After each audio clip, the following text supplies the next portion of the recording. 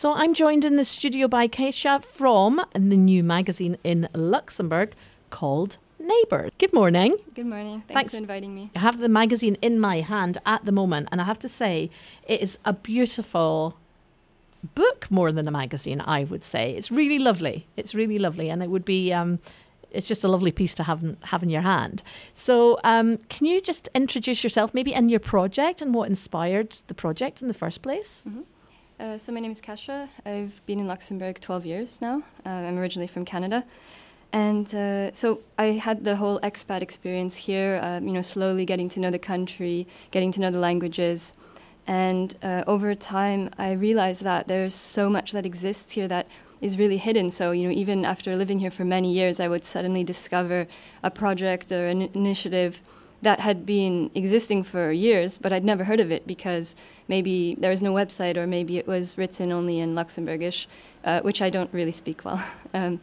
And so the idea of the magazine was to showcase a lot of sustainable initiatives that exist in Luxembourg to sort of help people discover them and also focus on the people behind them. So to really get to know them in longer articles and learn about their inspiration. A lot of people have changed careers to start farming, for example, or maybe they're a beekeeper and they used to be in finance, something like that. So it's really to focus on this. And so the ethos of the magazine, is it more about people and what they're doing, or is it more about the sustainability? It's about both. Angle. Yeah. So the wider context is, we're in a climate emergency right now. We need to act, and we need to act from all different sides. It's not only corporations, not only politicians. It's also us as individuals and us as a society. And I really believe that pressure comes from all the different sides. So if we as consumers are deciding, okay, no, we're buying local vegetables, and that's what we're asking the supermarkets to provide, then they'll start providing it in the same way as the cotton bags to buy your fruits and vegetables at the supermarkets. Just a few years ago, you couldn't do that. They would actually say, no, you have to use our plastic bags, and now that's changed. So from a consumer perspective, we actually, it's interesting because I think I've said this on air before as well. I believe it's almost the only power we have now because politics has been taken into the realm of business. So your power is as a consumer or taken to the streets, which in these days is obviously a bit difficult as well. So that's interesting that you make that point, that you can actually demand more and demand better, and it will then eventually make a difference. Mm-hmm. Is your project Luxembourg specific then?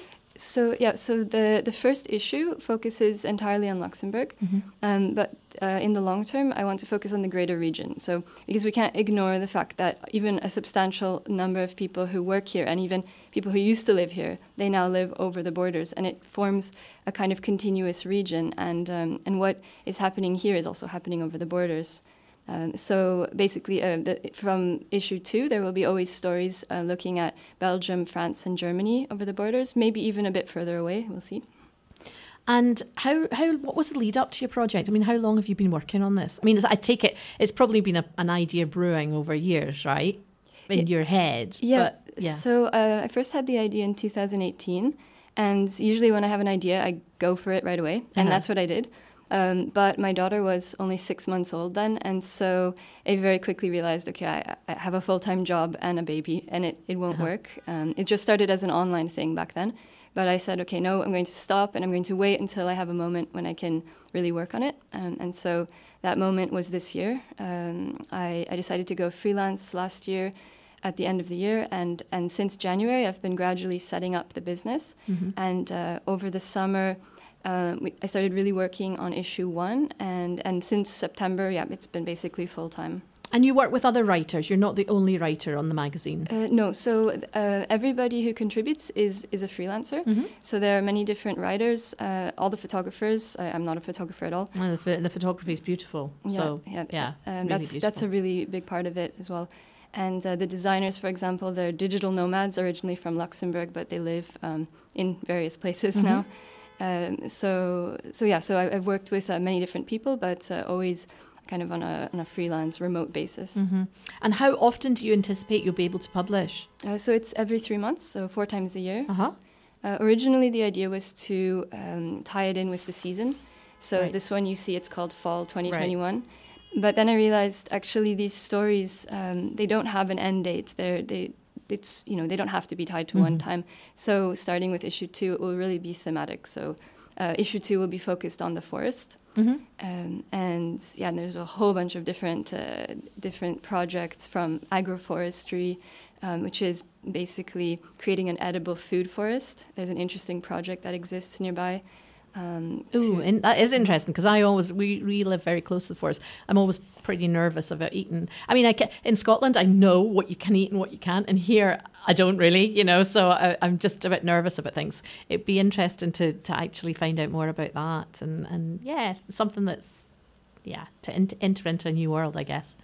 And so when's the next edition due? It will come out in February. February, okay. And how can people get in touch with you if, say, they have a project or know of a project, or how can they even buy the magazine? So suggestions are really welcome because one of the things is that these projects are often quite hidden and regional, and you only know about them because you live nearby. So if people know of interesting projects, I'd love to hear about them. So you can go to the website. It's neighbor-magazine.com. We're also on Instagram, on Facebook, LinkedIn, everywhere. So if somebody's a writer or a photographer and they're interested in contributing, that's really welcome. It's lovely. It's really lovely to have in the hand. And this edition is called Reconnecting, and people probably can still get it. Yes. And the next one in February. Kisha, thank you so much for coming in and talking to us today. I hope it's not the last time we see you. Maybe come by the next edition. Just get in touch with us, because I know that we got in touch with you this time. But why don't you just make it a regular visit? And if people are interested, they can get in touch with us, obviously, or directly. If you have ideas, or say you come across something in the next month that you think could be interesting for the magazine called Neighbours, please do get in touch with ourselves or Keisha at Neighbours. Do you want to repeat that email address maybe just one more time? So you can contact me at hello@neighbor-magazine.com. That sounds good. And I'm sure your Instagram page is very beautiful, looking at the photographs that are in the magazine, so that might be a place for people to go. Thank you so much for joining us today, and hopefully have you in the studio again soon. Yeah, thank you. Good luck with everything. Bye-bye.